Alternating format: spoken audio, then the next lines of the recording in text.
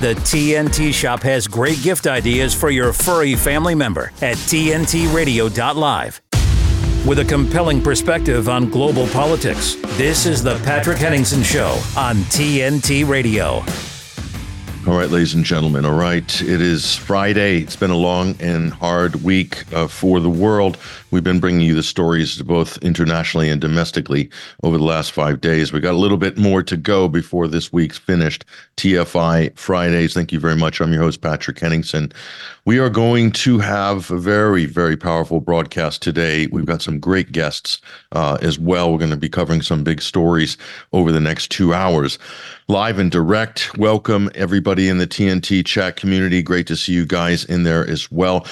Had good crowds in there. Have good showing in the TNT chat box. That's where you want to be. The red bubble, lower right-hand corner of your screen. If you open the URL, tntradio.live, you'll see that red bubble. Just click on that. Log in. It'll keep you logged in, and you'll be with our TNT community there. So that's where you want to be. That's where the live action is during the program. In the first hour, we're going to be connecting with a very, very special guest, former British ambassador and member of the Foreign Services. Craig Murray is going to be joining us for a really important discussion on not just the International Courts of Justice genocide interim ruling against Israel. We'll talk about that, but also the plight of Julian Assange. We'll get an update on that. And of course, Craig's thoughts and insights on both of these topics are absolutely invaluable to the discussion. So we are absolutely honored to have him on the program.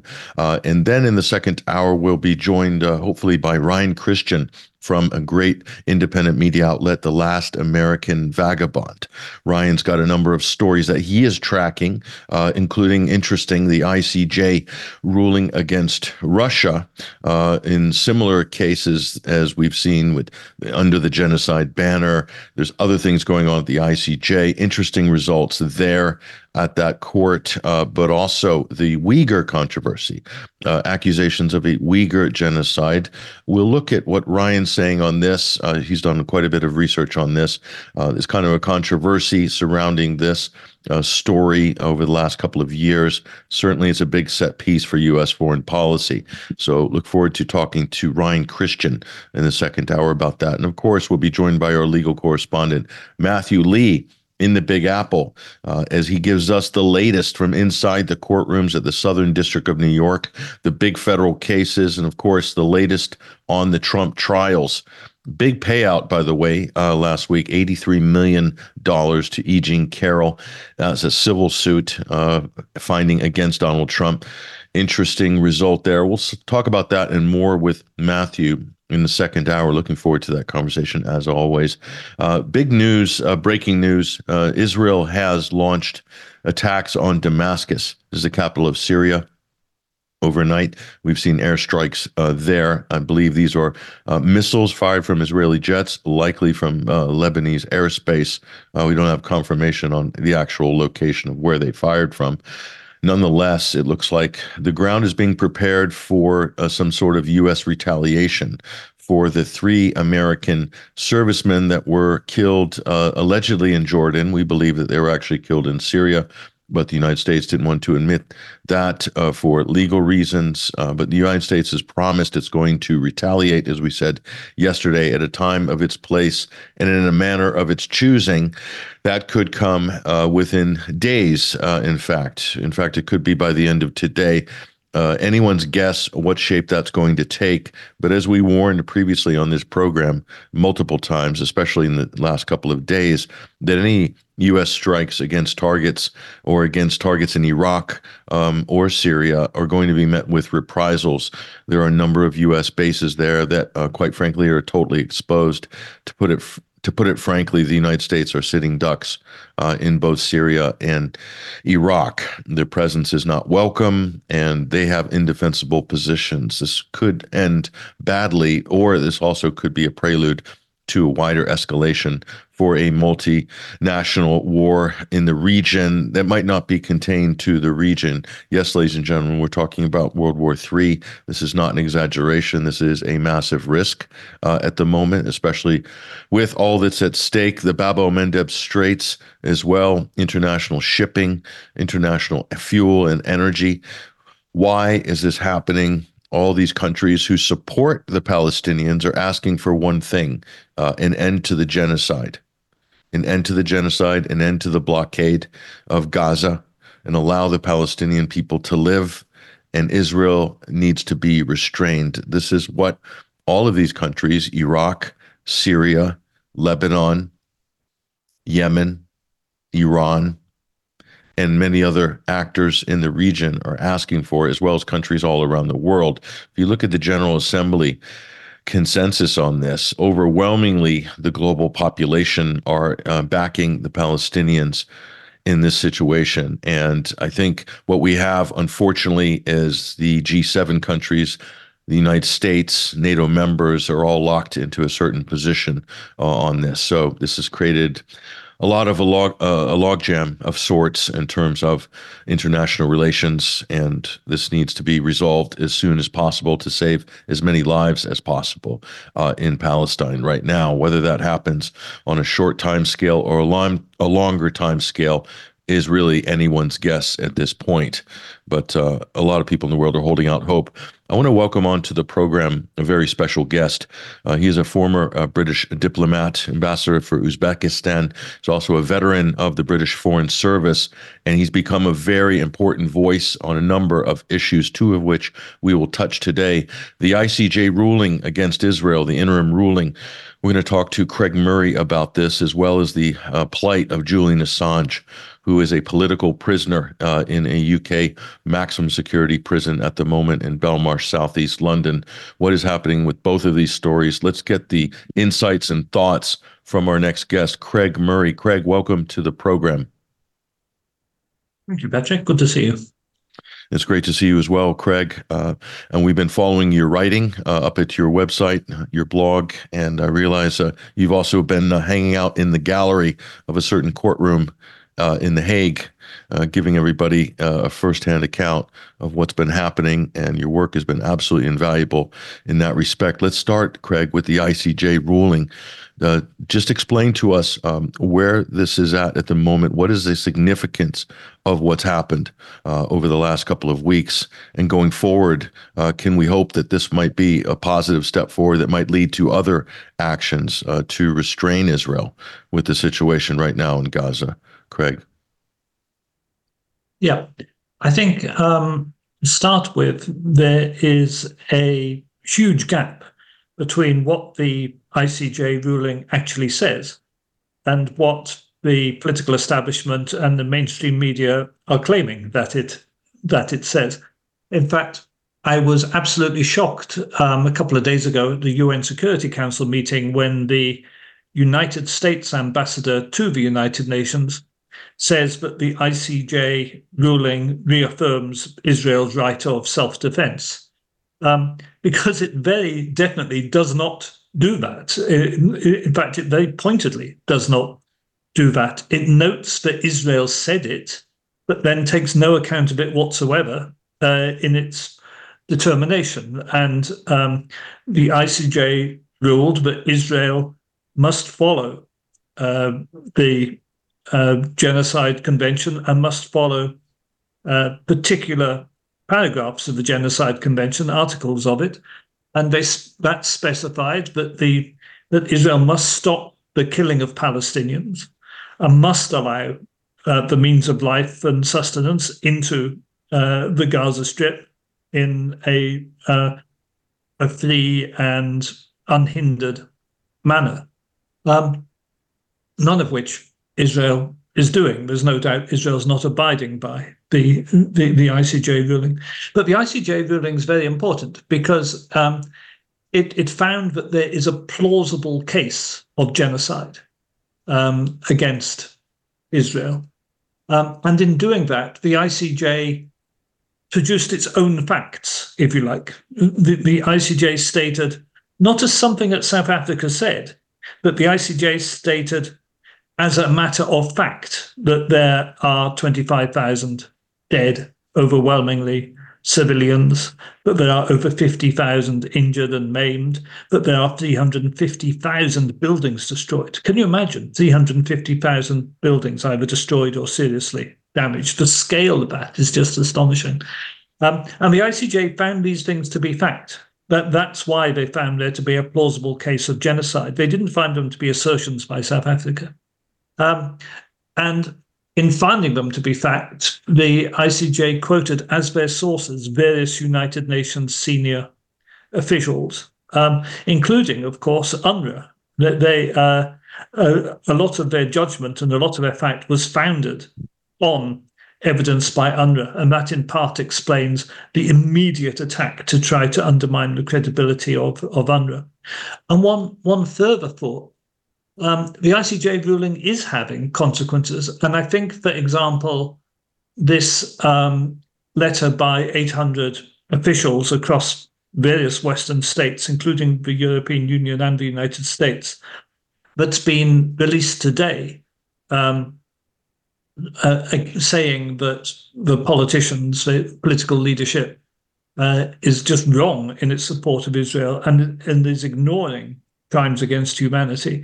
I don't think that letter would have ever been formulated and released were it not for the ICJ ruling. For example, it gives an extremely powerful tool to those who are trying to stop this. And so, yes, of course, it hasn't stopped things overnight, but I think we will see it working through. Do you think it's a case like what you're saying there, Craig, is given a lot of people who would like to speak out, who would like to take some action, countries or institutions, but maybe didn't feel as confident to do it before because they didn't want to be seen to be acting alone. It sort of helps to build a kind of more of an international consensus on this in this sort of time of emergency.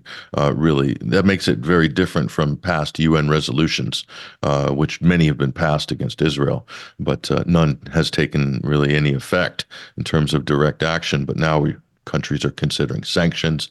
All sorts of things are possible going forward.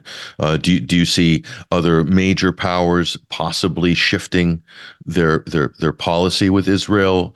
Because everyone jumped behind Israel on October 7th. A lot of the European countries, of course, EU. Do you see some breakages, some fissures in that coalition? I mean, there are splits already. In Europe, for example, you have Spain saying it is going to double its contribution to UNRWA and speaking out against the suspension of funds to UNRWA.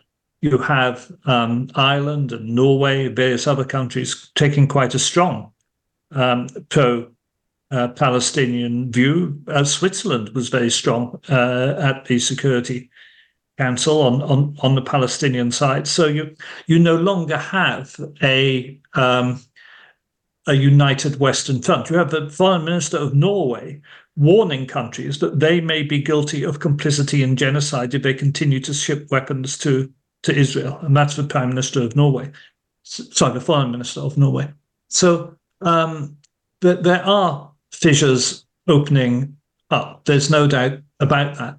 But throughout this, there's been a huge gap between the popular feeling and the views of the political class. The political class, as you say, had no hesitation whatsoever in giving 100% backing to Israel.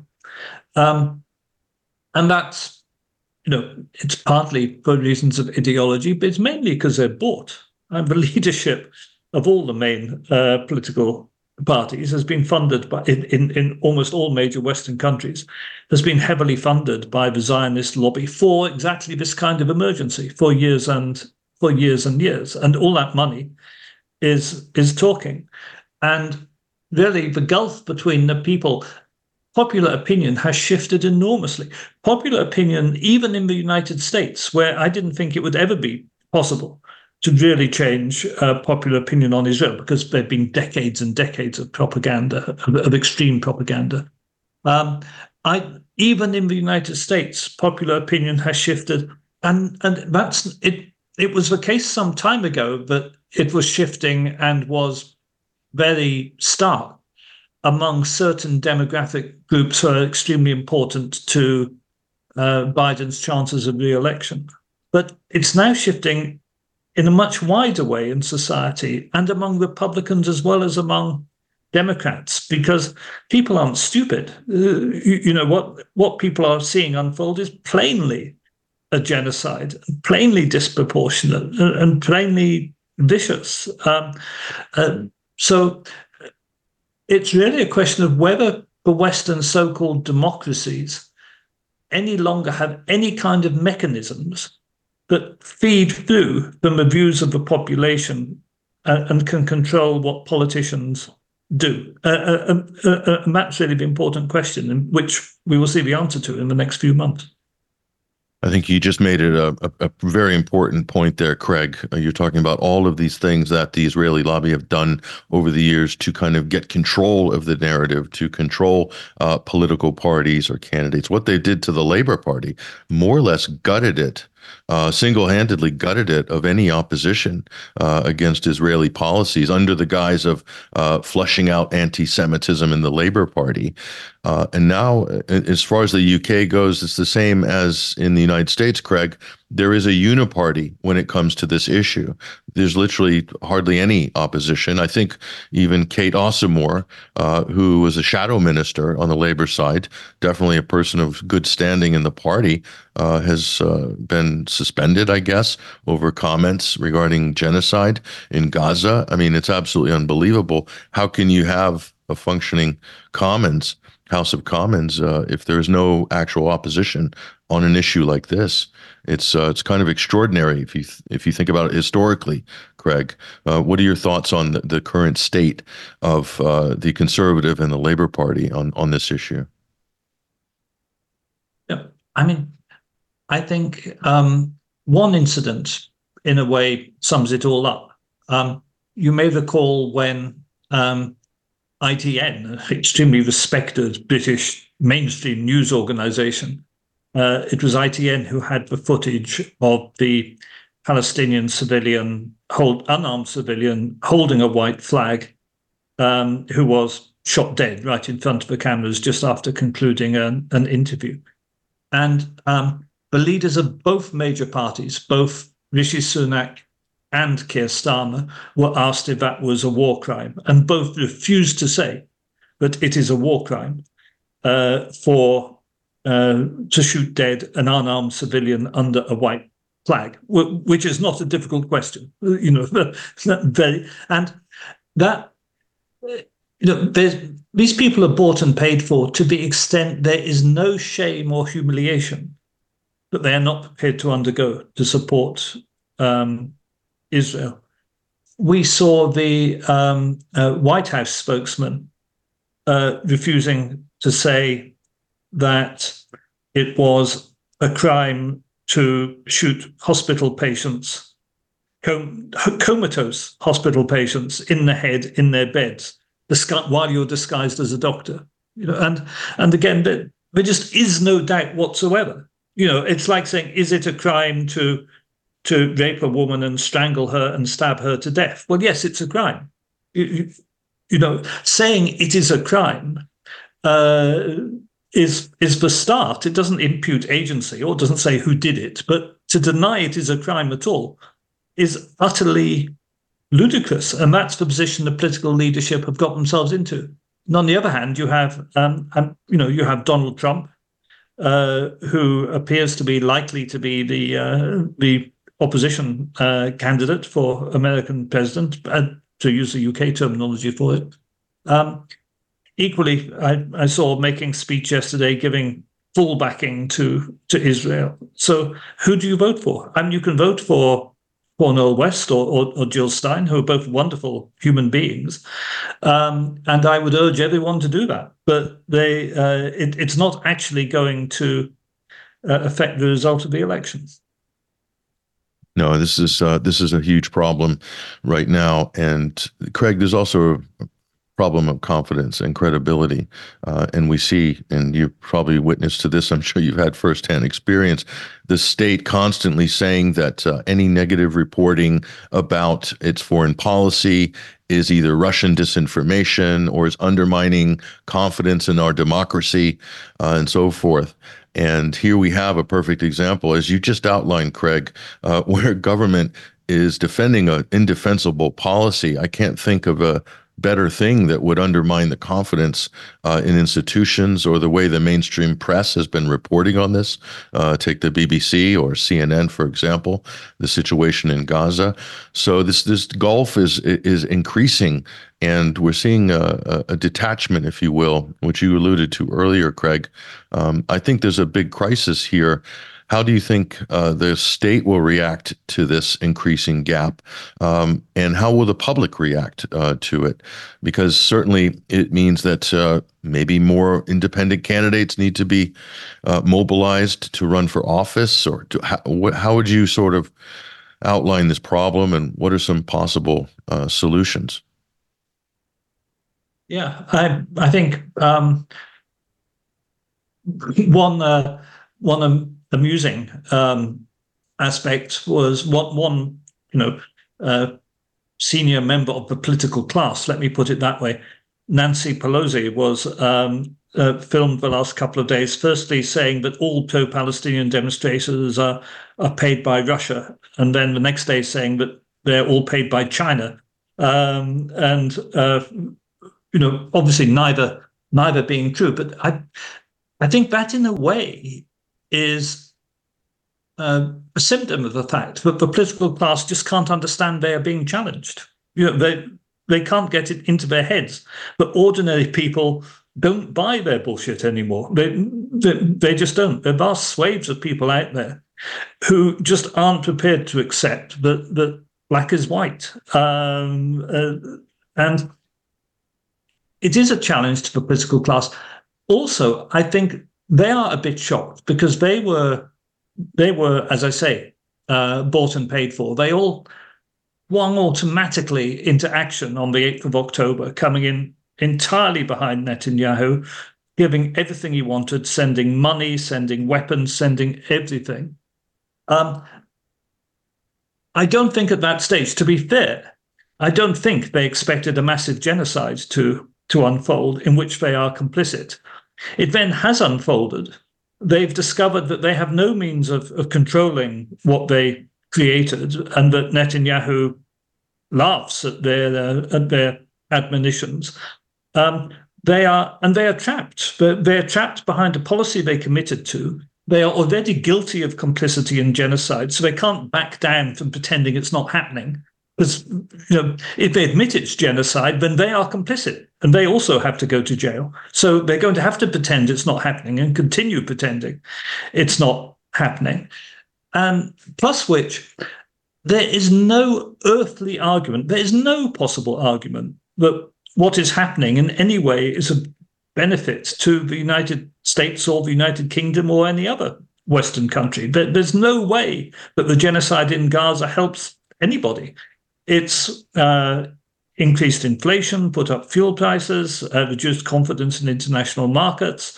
It's all downside, unless you're interested in the arms industry or in the security and military industries. For everybody else, it's a downer, and it carries huge risks of wider war, which will be an even bigger economic downer. So they're stuck. They are committed to this policy, which has gone horribly wrong. They don't have an end game. They don't have any way out of it. And I don't think they're behaving rationally. I don't think they know what to do. I don't think Biden knows where he is, let alone what to do. But the people around him are just mired in this dreadful situation. So it's very hard to know how it will play out. Their natural reaction is to react by being more vicious. And that's why they piled in to their reaction to the ICJ rulings, to cut funds to UNRWA to try to speed up the genocide before it can be stopped, because that's what this starvation policy amounts to. So I fear they will default to more killing in Gaza, more death in Gaza, and more repression of opposition at home, more banning of protest, more. I think that's their default setting, but it's not going to get them anywhere. And when we come back, I want to take a break with the station. I'm with Craig Murray, former British ambassador and diplomat. Craig, when we come back, I want to discuss the implications of being complicit or aiding and abetting Israel, the countries that have been arming it. What are the legal implications going forward after the interim ICJ ruling? Also, there are peace talks that are being tabled right now in Qatar. What are the prospects of that? And then we're going to touch on the issue of Julian Assange, which is now coming to a head. All of this and more on the other side. I'm Patrick Henningsen, your host. You're listening and watching TNT, Today's News Talk. We'll be right back. TNT's Misty Winston. She says, how is anyone still talking about October 7th? What Israel has done since October 7th is many times worse than what happened on that day by any conceivable metric. The only way to feel otherwise is to believe Israeli lives are worth many times more than Palestinian lives. How is Israeli suffering still being centered over vastly less significant acts of violence 3 months ago, while exponentially worse violence and suffering is being inflicted by Israelis right this very moment? If your nation is attacked and you respond to that attack by immediately murdering thousands of children with incredible savagery, then you forfeit any right to expect anyone to give a shit that your nation was attacked. Israel responded to the Hamas attack by doing something much, much worse than anything Hamas has ever done, and in doing so, completely delegitimizing itself as a state and completely validating everything the Palestinian resistance has been saying about the state of Israel since day one. Misty Winston on Today's News Talk, TNT. Radio works because of its ability to personalize to the listener. What's exciting these days is that people are rediscovering it. People are really rediscovering just how powerful radio is, how ubiquitous it is. It's in our cars, it's in our homes. There are so many new ways to access it. It's everywhere. To find out more, go to tntradio.live. If you're talking about it, we're talking about it. Today's News Talk Radio, TNT. Welcome back, ladies and gentlemen, to TNT, Today's News Talk. We're still in the first hour of this live broadcast. I'm very pleased to be welcoming onto the program a former British ambassador. He is also a noted journalist now, covering some of the most important topics of the day. Craig Murray joining us on the line right now. Craig, before the break, you were talking about the ICJ ruling and countries that are complicit in this genocide. And I think it's safe to say we can call it a genocide. Number of experts have weighed in on this. It's kind of beyond debate at this point. But those countries who are aiding and abetting Israel, either by providing weapons or support in other areas, material support, what are the legal implications for these countries going forward? Because as you said, Craig, Israel didn't stop after the interim judgment coming out of The Hague, and neither did the supplies to Israel coming from a number of countries. Leading that list is the United States, Germany, the United Kingdom, France, and other NATO members. What about them going forward, Craig? What could they be facing down the road? They could certainly be facing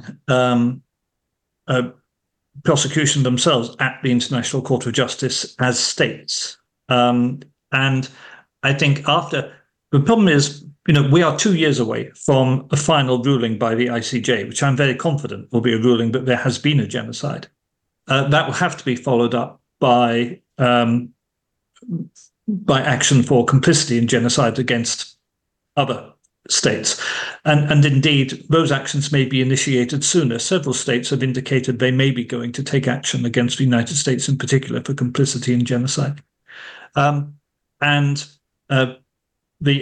Among the things that the ICJ can order are reparations. They can order huge sums of money to be paid to Palestine, for example, for complicity in genocide by states. But more importantly than that, the Genocide Convention makes very plain that action has to be taken against individuals who were complicit in genocide, who committed genocide, who incited to genocide. The Genocide Convention makes absolutely plain that it's not limited to action against states. And once it finds genocide, the International Criminal Court is going to have no choice but to issue warrants, because the ICJ, the senior court, will have found that. And this is important because the International Criminal Court is, generally speaking, is a farce. It's a tool of Western diplomacy. It's a mechanism by which NATO powers lock up black men they don't like. That's bluntly what the International Criminal Court is. It's extremely corrupt. Its chief prosecutor, Karim Khan, is a disgrace. So normally, the International Criminal Court wouldn't think, it's issued a warrant against Putin for Ukraine, but it hasn't issued a warrant against Netanyahu, and it hasn't issued a warrant against Joe Biden. Once the ICJ finds there is a genocide, the International Criminal Court will have no choice but to issue a warrant against Netanyahu and many of his ministers, certainly all those who the ICJ has already quoted as inciting to genocide. The ICC will have to prosecute them all, and I think they will end up having to prosecute Biden and Sunak and others. So that's the international field. They may feel they can escape that, but simply by staying out of the clutches of the International Criminal Court. The United States, for example, doesn't allow its nationals to be prosecuted, and has even threatened violence against the International Criminal Court in the past, should it prosecute any of its nationals. But the crime of genocide is also a crime in domestic law in many countries. In the United Kingdom, it is specifically the International Criminal Court Act of 2001 incorporates the Genocide Convention specifically, not just as something the International Criminal Court can try, but as an offence in UK domestic law. So if there is a finding of genocide eventually by the International Court of Justice, I don't see how the United Kingdom can fail to bring legal proceedings here for complicity in genocide against Sunak and his senior ministers, and against officials who were involved in the transactions of weapons to Israel, for example. And many other states will have similar legislation. I know in the United States there was a ruling yesterday, in fact, by a federal court that the courts could not interfere because foreign policy is the sole policy of the executive, but the sole prerogative of the executive, but that also can be appealed. So once politicians stand in personal danger, there's a real chance we may see some changes of line, and I'm hoping to see that as the ramifications start to become plain to them. And just to be clear, Craig, there's no statute of limitations on any of this. This could carry on in perpetuity. Is that correct? Yes, that's absolutely correct. The crime of genocide doesn't have, and there may be specific jurisdictions in which there is a limitation on it, but I doubt it. And certainly, of course, we've seen Nazi concentration guards jailed 70 years later, literally. So this is a similar thing. And just more broadly, Craig, what does this mean for Israel, for its international reputation within the community of nations? The brand of Israel has a specific brand. They have a certain national story that really surrounds any conversation and really kind of has protected them for many decades when it comes to people criticizing it or trying to censure it or restrain it. What is the Israel brand going forward looking like now? Will they ever be able to recover their whatever reputation they had previously? What's your sort of thoughts on this? Well, I mean, this has been a disaster for Israel in PR terms, and certainly, there's no doubt that they have lost the propaganda war in which they invested so heavily, and they have indeed, particularly among younger people, they have squandered a huge amount of the understandable and deserved sympathy which Jewish people received as a result of the Holocaust. The founding of the State of Israel was itself a crime, albeit a crime sanctioned by the United Nations.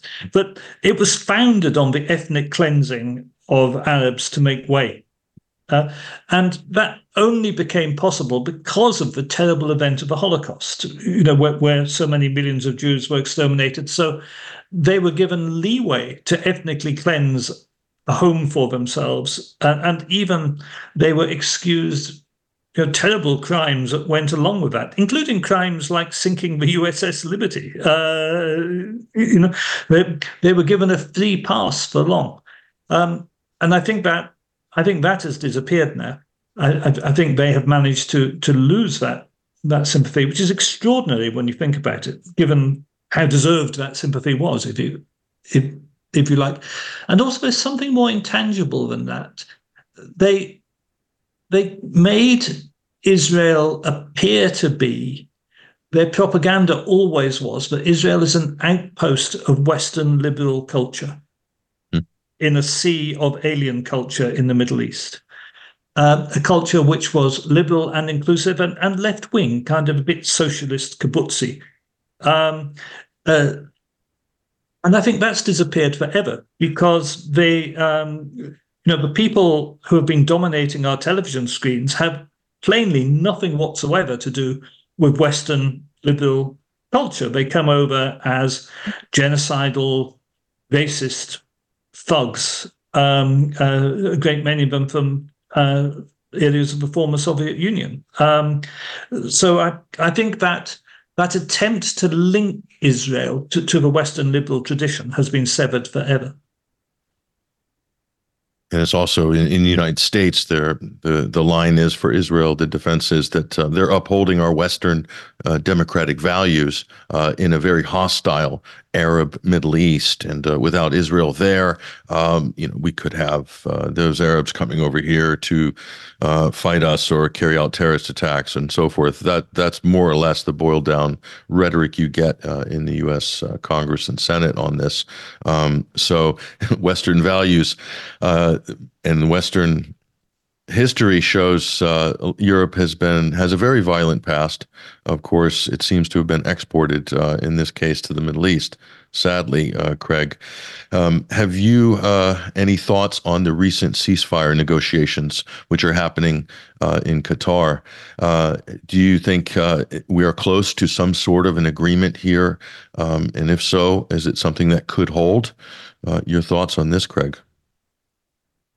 As I said earlier, I think the West has managed to paint itself into a complete dead end with a policy which has no possible good outcomes and is going nowhere.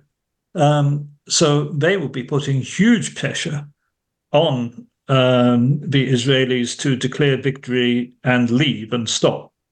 And the outlines of the supposed ceasefire agreement on the table are a very long pause of 30 to 45 days, which may turn into a permanent pause in the fighting. A release of all hostages in exchange for a massive release of Palestinian prisoners, release of thousands of Palestinian prisoners. And this is an effort by Israel to claw back somehow some pretense of victory. But it's very difficult to say where that goes. Israel cannot be trusted to stick by any provisions on aid going into Gaza. Israel appears to be insisting still on a situation where Hamas is removed from all government positions in Gaza, in a situation where they have managed to massively increase support for Hamas in Gaza. So you are insisting on people that the population do not support being put in power, plus of which, of course, is at this stage all the seasoned administrators of things like the schools and the health system and the infrastructure. These are all Hamas members, because Hamas, of course, is a government, even if it's designated as a terrorist organization. So it seems to me that in a sense, the offer is more generous than might be expected from the Israeli side. They're offering a much longer ceasefire than anyone expected, and they're offering many more prisoners released than anyone expected, because they're desperate to get out of it. But where it leaves them, in terms of their ultimate aims, is very difficult to understand. And we don't really know what else they are insisting on within the ceasefire negotiations. We're getting a very partial briefing from United States-controlled Qatari authorities. And a lot of this is propaganda to make it look like it's Hamas who are continuing the war. That's my view of it. It's also the case of resuming aid deliveries into Gaza, Craig, because the United Nations wants to get in there. They want to send investigators in to take witness statements. A number of their workers have been killed over the last 3+ months, UN workers. So resuming aid and bringing more, say, Western people will flood into Gaza. That would make it very difficult for Israel to resume the types of air bombardments which it has been doing over the last couple of months, wouldn't it? I mean, seems like there's a motivation for Israel not to make this work if you're just going by their past actions. Do you have any thoughts on that side of things, Craig? I think that's undoubtedly true. Israel's stance is schizophrenic, but they, for example, on the ICJ, on the one hand, they claimed and had the Western media put out that they won, in some sense, the verdict at the ICJ. On the other hand, they denounced the ICJ as being anti-Semitic, as the United Nations is anti-Semitic, the World Health Organization is anti-Semitic, Oxfam is anti-Semitic, Save the Children is anti-Semitic. And I think here again they're playing a double game, and I'm skeptical of the ceasefire negotiations. I think that this is really material for their report to the International Court of Justice on how hard they were trying to implement the ruling and how it was those nasty Hamas people who blocked it and wouldn't help them. That's my feeling. I think this is more propaganda than real. Yeah, we'll wait and see how this shakes out over the weekend, Craig. It'll be very interesting indeed. And I want to also go to the very, very important and actually very dire situation, which is happening right now in Southeast London. Julian Assange, a decorated journalist, founder of WikiLeaks, undeniably one of the most iconic figures of recent decades. He has been languishing in a Category A prison, unconvicted, awaiting extradition. If you could, Craig, give us an update of where Julian Assange's case is right now. I know there's some important dates coming up in February that people should know about. And then going forward, your thoughts on the prospects of resolving this situation, if there is any. Yeah. No, I mean, Julian's incarceration and his continuing to be kept in extremely harsh conditions in a prison designed for terrorists. And this is a man who's never committed an act of violence in his life, who's a journalist, for goodness sake. Why is he being held as a terrorist? This is absolutely crazy. This continues to be a terrible stain on the United States and the United Kingdom, and to put into perspective their claims of belief in human rights, which plainly are nonsense, and it undermines their criticisms of other people of other countries for breaches of human rights. And this is very important because charging a journalist for espionage, for publishing leaked material that reveals war crimes, when you think about it as fundamentally as that, this is a dreadful attack on freedom of speech and an attack in the United States on the very fundamental basis of the First Amendment.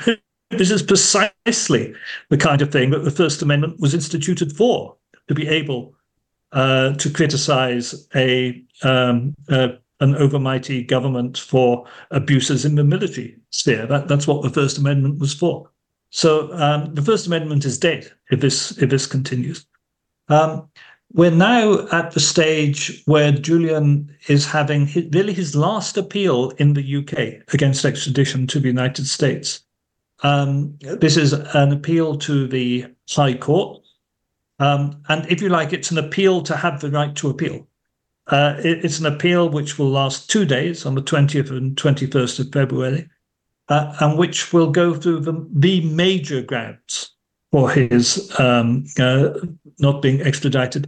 So this isn't looking at the health grounds.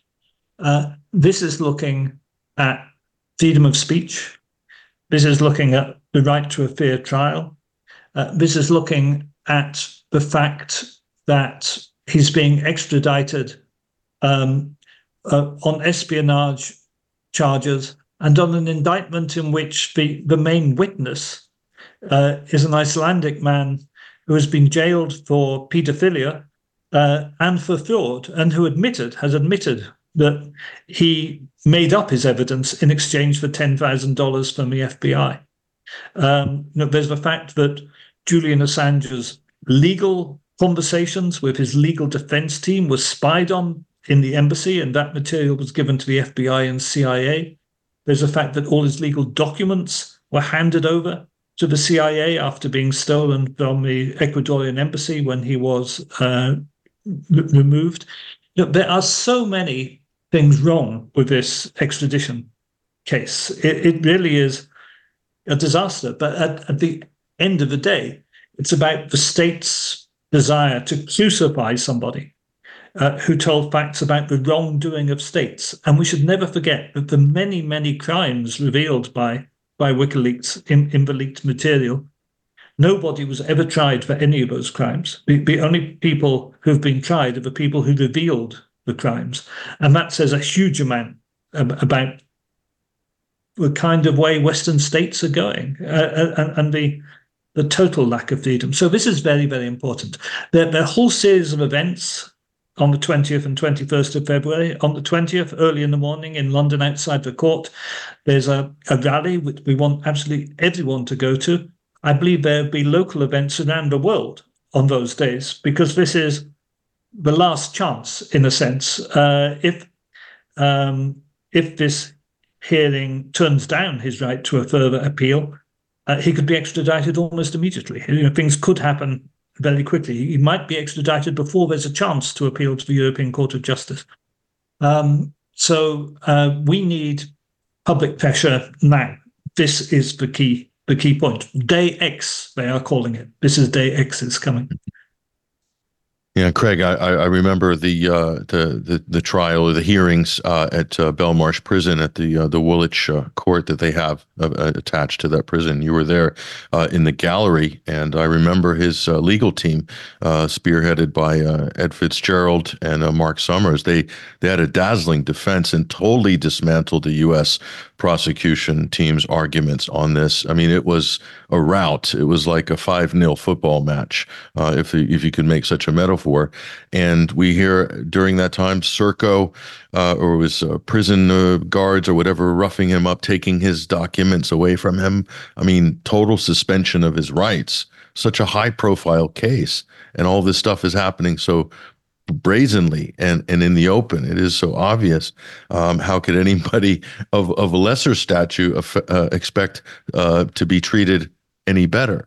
That's the question. What rights have been suspended for him will be suspended for everyone.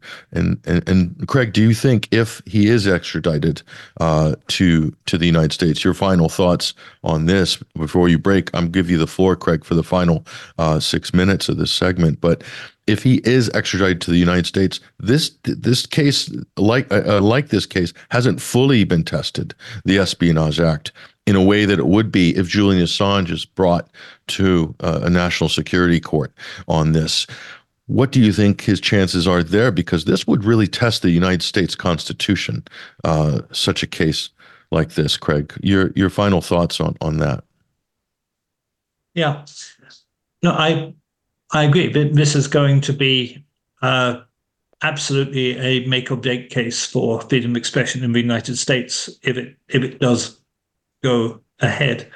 Going back to those days in Belmarsh and the trial there at Woolwich Crown Court and subsequently at the Old Bailey, as you say, the behaviour of the state was extraordinary. Julian was woken up at 3 a.m. to be taken to the court. He's not a well man. He was kept in something akin to a filing cabinet in which he couldn't sit for being taken to the court. He wasn't allowed freely to access his legal team. In the court, he had no access to his legal team. He was behind bulletproof glass panels and had no access to his legal team. And in the breaks, he wasn't allowed to. He could only consult with his legal team through a slit, which he had to get down on his hands and knees to speak to them through the slit. And every day, his legal papers were taken away from him. He wasn't allowed to take them back to his cell. He wasn't allowed to receive or send documents to his lawyers. And you may also remember NGOs like Human Rights Watch and Amnesty International were not allowed into the court.